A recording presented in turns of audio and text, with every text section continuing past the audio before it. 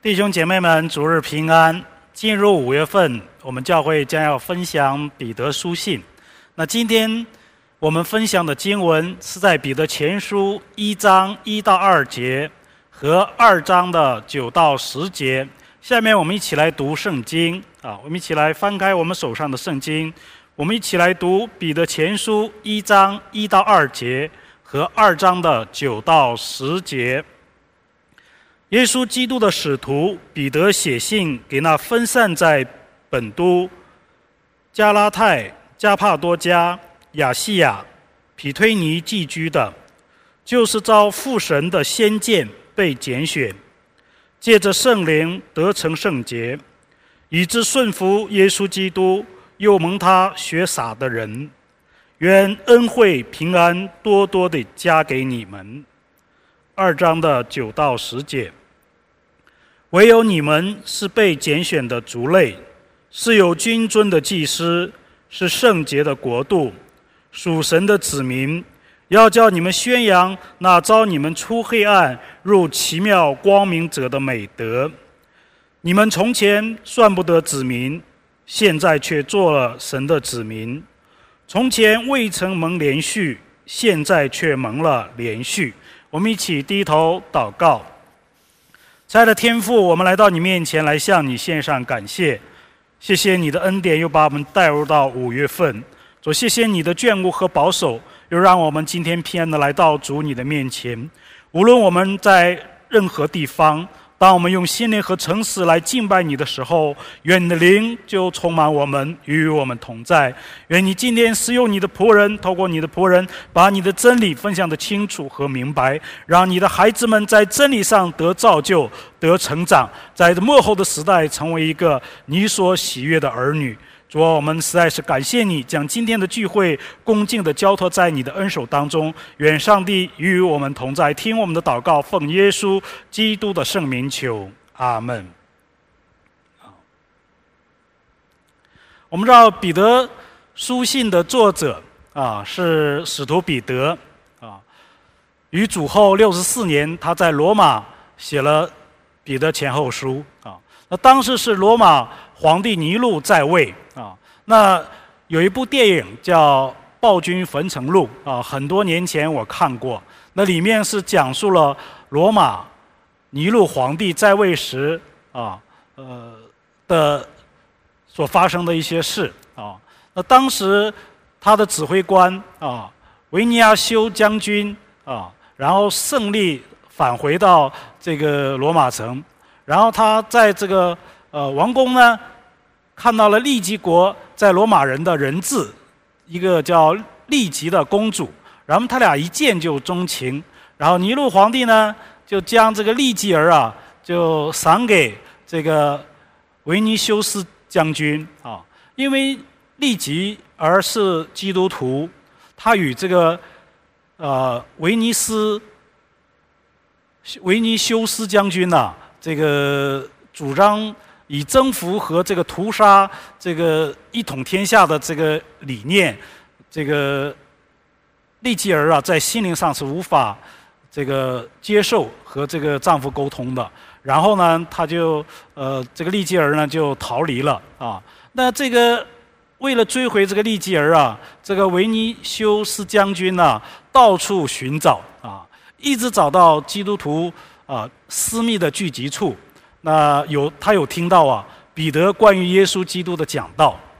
那当回程的时候再见到这个利吉儿时，虽然此时两人已经相爱，但这位将军对基督的精神还有一些仍然的迷惑那在回皇宫时的路上，这个疯狂的尼禄皇帝为了要建尼禄之城而焚烧这个罗马城那维尼修斯将军赶回这个火场来救出了他的妻子利吉儿并率领民众这个突围难民然后就都涌进了这个皇宫我们知道皇后嫉妒这个这个维尼修斯将军那关于这个利吉儿的这个爱他们俩的爱让这个皇后很是嫉妒，然后他就怂恿这个尼禄皇帝将焚城的这个罪啊，就嫁祸于这个基督徒啊，然后将这个抓获的基督徒啊放到这个斗兽场里为这个狮子，或者是钉十字架，或者是烈火焚烧。所以那个时候，彼得也因此在这场的逼迫当中，他倒钉十字架而为主殉道啊。我们知道，所有的基督徒在这个苦难当中，他们高唱圣歌啊，然后为主这个殉道。我们知道维尼修斯将军当场就揭发了真相啊，所以这个大火呀，不是基督徒放的，而是罗马皇帝尼禄。所以罗马的这些军队就开始反正啊，然后尼禄皇帝看到自己这个罪恶败露，然后他就自杀，结束了自己的生命。我们知道罗马城的大火啊，是尼禄皇帝放火烧的啊，因为他想建造更宏伟壮大的这个新罗马城啊。那结果因为拆迁的问题，引起了很多人的反对，所以尼禄皇帝就放火焚烧罗马城，然后将这个责任推卸给基督徒，所以基督徒开始遭受大逼迫啊。那我们也在菲律宾听说，菲律宾也因为拆迁的问题，常常会发生火灾，或者有人放火啊，那导致很多人无家可归，甚是可怜。当我们看到新约书信的时候，我们一般称使徒保罗为信的使徒啊，那使徒约翰呢为爱的使徒啊，彼得呢为望的使徒，而彼得前书则被誉为是一本充满了活泼盼望的书卷，所以本书的主题乃是在劝勉基督徒啊，那处在逼迫与受苦的世代中啊，要有永活的盼望啊，来此啊行事为人，荣耀神的圣名。我们知道使徒彼得以主耶稣基督完备的这个救恩啊，他的死、复活和再来啊，来提醒基督徒，我们已经重生了，有天上的基业，有活泼的盼望啊，再以主受苦的榜样来激励当时的基督徒啊，顺从上帝的旨意啊，来敬虔度日，最后并以主耶稣的再来安慰在试验中的基督徒，要忍耐等候，谨守并忠心侍奉，好在耶稣基督显现的时候得到赏赐。所以彼得前书字里行间都充满了作者亲切温暖的关怀和实切的指导。所以在全书105节中隐藏了许多重要的真理啊，从伟大的救恩到教会，甚至基督徒伦理，其中包括基督徒的新生活和新生命啊，对政权的态度，夫妻之间的关系，族谱如何相处等等，都涵盖在内。所以使基督徒不但信心得以坚固，也得着许多的安慰啊，也让我们体会肉身的痛苦是暂时的，那将来的荣耀却是永恒的。所以彼得写此书来劝勉受苦当中的基督徒，让他们明白基督耶稣的恩典在我们的生命里有何等的丰富。所以在苦难中的基督徒可以用正确的态度和喜乐的心去面对人生的试炼和困苦，同时试炼也可以显出他们的信心的真与假。那今天我透过我们刚才所读的经文来和弟兄姐妹分享的主题是我们在基督里的身份啊，我们在基督里的身份。当时的彼得写信是给小亚细亚5个省的信徒啊，根据1章1节记载啊，那读者是处在本都、加拉太、加帕多家、亚细亚和庇推尼等地。那这些是罗马帝国在小亚细亚地区所划分的5个省。那这5个省呢，在现今的土耳其境内啊。那我们知道福音在第1世纪中期已经传入到这些省份，所以小亚细亚这个5省地区是在保罗居住以弗所的时候啊，将福音传到这些区域。在《使徒行传》19章10节里那里有提及，所以其中外邦的基督徒占多数，也包括犹太基督徒。所以当时的教会除了耶路撒冷以外，均是犹太人和外邦人混合的基督的教会，而是以外邦的基督徒居多。就像我们中国团契的弟兄姐妹我们在教会里面属于新巧，我们从中国不同的省份来到我们的团契那我们知道菲律宾的华人基本上是以闽南人居多，包括我们的团契在内，我们的闽南的兄弟姐妹也是占很多的份数的，所以我们特别讲普通话的人群是比较少的那我们知道，我们从中国不同省份来到我们的团契的，我们也都是居住在大马尼拉区我们有的弟兄姐妹是住在小马尼拉，有的住在马卡蒂市的，有的是住在巴塞市的，有的是住在奎松市的，有的是住在阿拉邦市的等等的。我们的弟兄姐妹分散在大闽区不同的城市里面，我们也是寄居在菲律宾的新华侨。所以彼得写信告诉那些在苦难中生活的基督徒一个非常尊贵的身份那彼得前书2章9节说，唯有你们是被拣选的族类，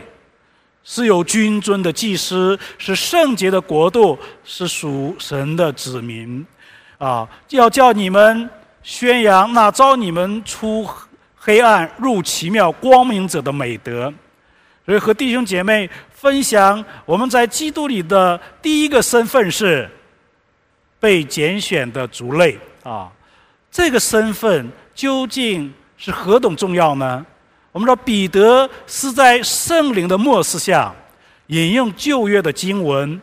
把在苦难中生活的基督徒所要知道的自己的身份来告诉我们。所以今天的经文是引自出埃及记19章的5到6节说，如今你们若实在听从我的话，遵守我的约，将要在万民中做属我的子民，因为全地都是我的。你们要归我做祭司的国度，为圣洁的国民。这些话你要告诉以色列人。所以这段话是耶和华上帝在以色列民出埃及来到西乃山下吩咐摩西告诉他们的。所以这句话等于是以色列立国的宪法的要旨是以色列神权国度的正式诞生。但以色列人因为不遵守耶和华上帝的诫命然后不尊耶和华为圣，反而敬拜外邦人的神，来亵渎上帝的圣名，所以上帝终将他们抛弃弃绝，把救恩转移到外邦人的身上。所以彼得在圣灵的默示下，竟然将这句话来用于以色列国的这个宪法要旨，来转移到基督徒的身上这绝对不是偶然的。使徒保罗在罗马书9章6节也说，因为从以色列生的不都是以色列人所以保罗说这句话的意思是，现在的基督徒才是属灵的真以色列民所以彼得虽然没有在书信里如此的明确的讲到，但是他用在以色列国的宪法要旨，用在基督徒的身上，是和保罗的说法和宗旨其实是和谐一致的。圣经告诉我们，我们是被拣选的族类我们每个被神所呼召的人，我们共同聚集在这里，成为一个教会，成为一个团契。所以神呼召我们同在主内来表达了一个含义，就是新约时代教会的雏形。所以我们是被拣选的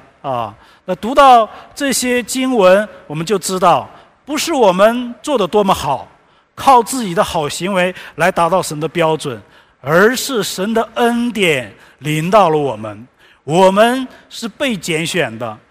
所以这个词在圣经当中非常的重要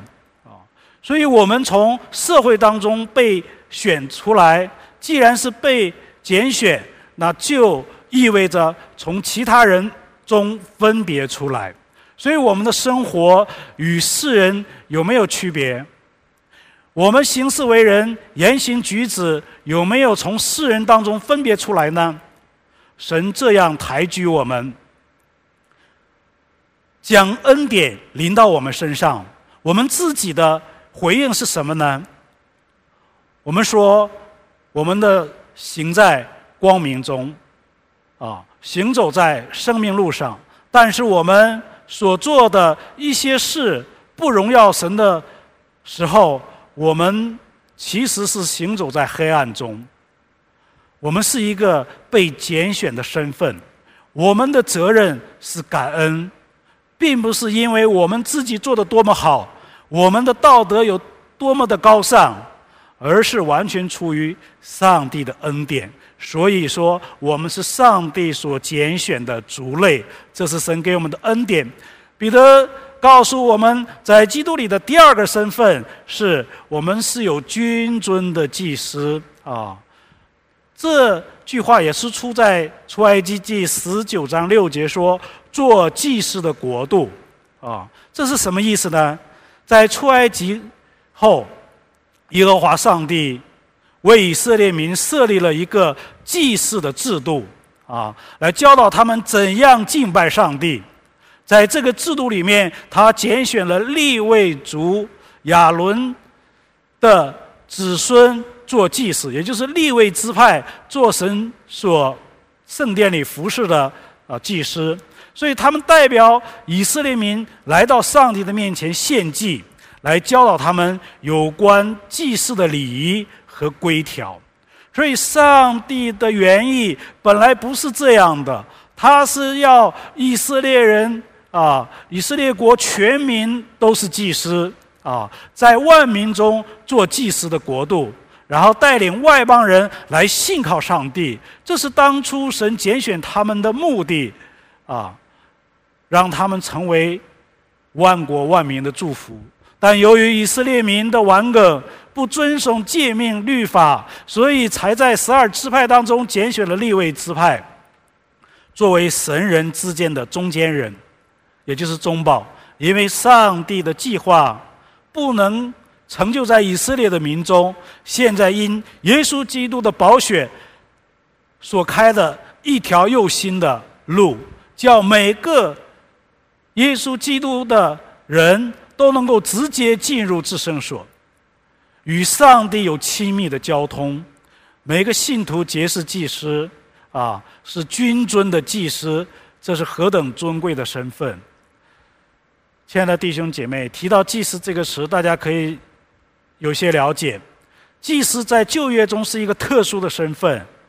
是神所特别选召的。所以在圣殿侍奉的一个支派，旧约时代由于罪的隔绝，人不能直接来到神的面前，所以有这个专门的支派在圣殿中侍奉，透过献祭的方式来达到神的面前，使神饶恕赦免人的罪。所以这个职分在当时来说非常有地位，非常令人尊敬是特别高贵的职分。所以彼得告诉我们说，我们是有君尊的祭司。按照传统，我们是没有利未人的血统，没有资格直接来到神的面前。但是在新约时代，耶稣基督作为人类的大祭司，他被钉十字架受难的那一刻，圣殿的幔子就裂开了。从此神和人之间那个鸿沟就被消除了。这都是基于耶稣基督的宝血。所以彼得称呼我们是君尊的祭司，这不仅是身份的提高，更重要的是一种责任。祭司是神与人之间的代理人或者是中间人，或者是中保。所以祭司在希伯来文当中的意思就是中保这说明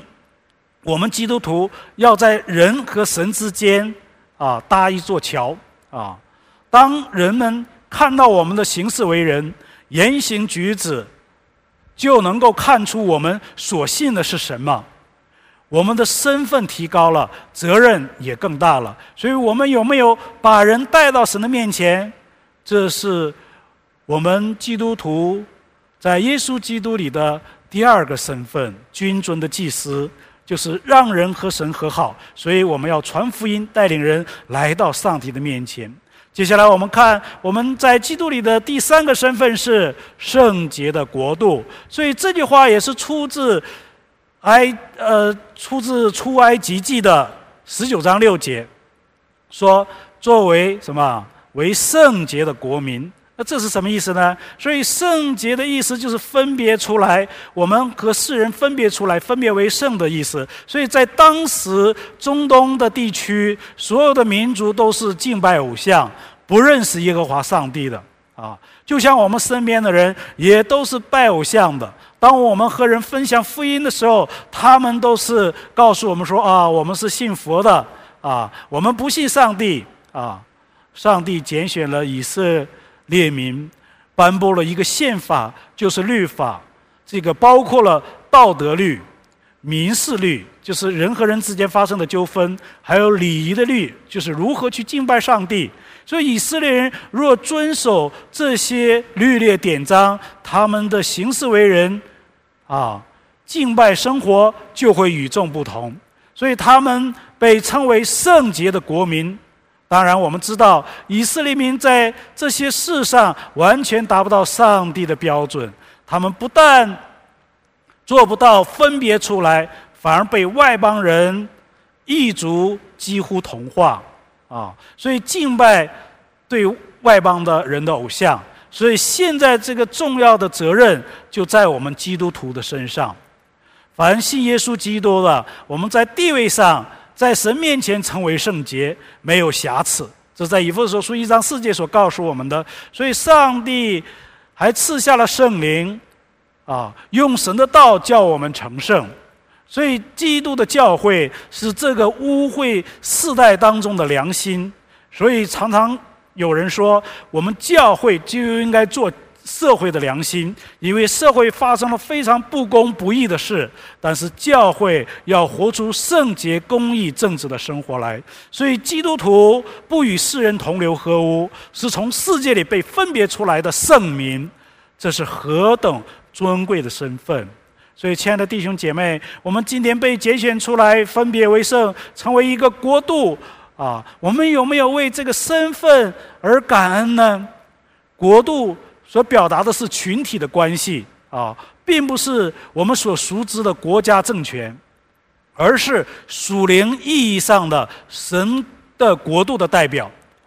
所以有人说天国已经降临。所以有一首歌说，天国就在你心里天国就在我们心里。所以我们基督徒在一起就是天国所以属天的意义上，神的国度的代表就是我们今天的每一个基督徒所以虽然教会中有许多问题，因为教会是由人组成，而每个人都是不完全的，但是我们基督徒被呼召出来，坐在教堂中，实际上就成为一个教会，就是一个国度。我们不只是在这个世界中生活，我们所代表的就是上帝。所以我常常跟大家说，基督徒就是上帝在地上的大使，我们是代表上帝在世上为他做见证，活出上帝荣耀的见证来，所彰显的就是神的属性，是神的荣美。所以当我们有了基督的生命，我们的身上就能够发出基督的馨香之气，我们成为一个圣洁国度。我们有没有圣洁？在行事为人、言谈举止中，我们有没有做到合乎圣徒的需要，合乎圣徒的体统呢？下面和弟兄姐妹分享我们在基督里的第4个身份，是属神的子民。我们是属神的子民，所以这句话也是出自出埃及记19章5节，是做要在万民中做属我的子民。这是什么意思呢？在旧约里面，我们时常看到耶和华上帝说他要做以色列的上帝，以色列人要做他的子民，这是上帝的拣选。当然上帝给了我们这样的身份，也就表示有重任在我们每一位的基督徒身上。以色列民却只要想要特权，又想要推卸责任，所以这是不可能的。那现在上帝的子民的标志已经转移到我们基督徒的身上，所以我们今天所有的基督徒，我们就是上帝的子民，我们就是上帝所拣选的儿女我们是属神的，不再是属于这个世界。圣经告诉我们，这世界一切都会过去，世上的财产、房屋都会朽坏，有一天都会完全的消失。唯有一个身份是永远无法改变的，就当神呼召我们成为他的孩子，我们有没有把这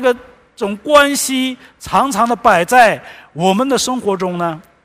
我们的主权是属于神，还是属于这个世界？你随从这个世界的潮流，随波逐流。这个世界看重的什么，我也要看重什么，这是错误的价值观。今天耶稣基督他是上帝的儿子，他来到世上，他说我不属这个世界，跟随我的人也不属这个世界。是的，我们是属神的子民，我们在神的主权之下，因为我们是属神的，我们是神的产业。那另一方面也说明神是我们的主，神也是我们的产业，是我们杯中的份，对不对？所以我们有这样一位有能力、非常慈爱的神，在生活当中帮助我们。我们在很多的时候忽略了这种关系，只有用在周日来到教堂当中，才感觉自己是一个基督徒，才意识到我们这个身份。一周还有其余6天呢，我们有没有时时刻刻与神保持亲密的关系呢？我们作为基督徒，一定要承认自己这个尊贵的身份，我们是上帝的，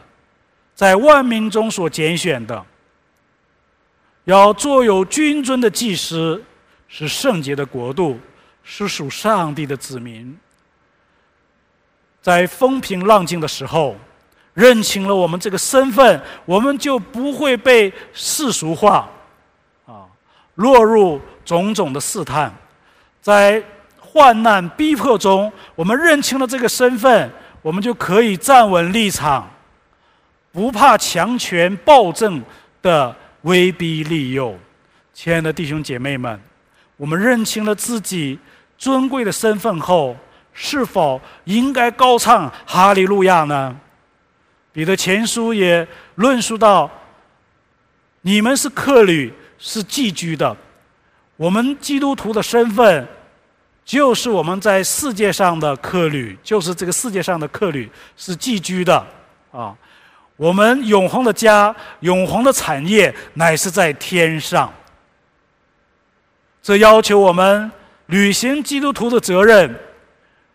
我们在世上生存有肉体的责任和使命，但我们还有另一个使命，为将来永恒的生命负责。彼得写信给当时的教会，来说明基督徒是被拣选的族类，是君尊的祭司，是圣洁的国度，是属神的子民。所以哪种身份都表达着一种责任，所以我们被呼召、被拣选，正如彼得前书2章9节的后半节所说，要叫你们宣扬那召你们出黑暗入奇妙光明者的美德。所以彼得给当时的基督徒提出了要求，蒙受恩典之后，并不是一劳永逸，乃是让我们宣扬我们的这位救主。在四福音中记载，耶稣升天前留下了大使命你们往普天下去，传福音给万民听，我就常与你们同在，直到世界的末了。这是在福音书中所教导我们的。所以我们生活中有没有坚守这个使命？我们宣扬的是神的存在，我们见证的是神的属性。神要我们宣扬召我们出黑暗入奇妙光明者的美德。所以亲爱的弟兄姐妹，我们如今蒙了这样的恩典，生活中有了指望，有盼望的在生活当中，因为我们信靠了那位光明者。所以圣经屡次要求我们要做光做盐，也论到我们神就是光，我们能体会到光在生活中的作用。我们黑夜开车却没有路灯时，我们需要把车灯打开，我们才能看清前面的路有没有障碍物，有没有危险。神就是我们人生路上的光。或许我们现在还生活在黑暗中、苦难当中、逼迫当中，但面前的道路充满了无知和恐惧。或许我们没有安全感，但当我们在这就近来到神的面前，神就是那光，上帝就给我们带来安全、平安与喜乐。所以上帝就是我们生命的光，我们有没有亲近他？我们有没有亲近他，生命中会得到改变。当我们越亲近他的时候，我们的生命就会被改变，因神的话语不断的刺透在我们生命里面，提醒我们哪一些做的不足不够。所以彼得也指明了我们基督徒的身份和责任与要求，我们去宣扬那召我们出黑暗入光明者的美德。所以当我们成为基督徒时，我们有了这样的身份，我们是拣选的族类，是有君尊的祭司，是圣洁的国度，是属神的子民。所以我们应当承担这样的责任，宣扬那召我们出黑暗入光明神的荣耀，把神的作为传扬出来。所以最后我愿意以彼得前书2章10节来结束今天的分享。彼得前书2章10节说什么呢？他说，你们从前算不得子民现在却做了神的子民；你们从前未蒙连续，现在却蒙了连续。阿们。这是实实在在的。我们一起低头祷告。亲爱的天父，我们来到你的面前，来向你献上感谢。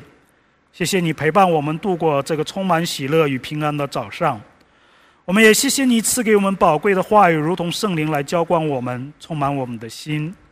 主啊，我们真知道你已道成肉身来到我们中间，充充满满的有恩典有真理。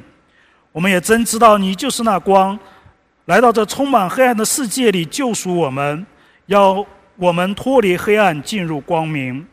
主啊，我们是何等喜爱你的话，你的话每一点每一滴都宝贵，都够我们用。谢谢你今天早上借着彼得书信来提醒我们，在这个末世的基督徒，我们有这样重要的身份，我们是被拣选的族类，我们是君尊的祭司，我们是圣洁的国度，我们是属神的子民。主啊，这个短暂的聚会即将结束，求你的灵依然不离开我们，帮助我们过好每一天，来帮助我们应对各样的苦难。主啊，我们当中有弟兄姐妹有疾病的，求你速速的医治；有忧愁的，求主亲自安慰；有软弱的，求主亲自加添力量；还有不明白你话语的，求主亲自来和他说话。主啊，我们这样的感恩祷告是奉靠耶稣基督的圣名求，阿们。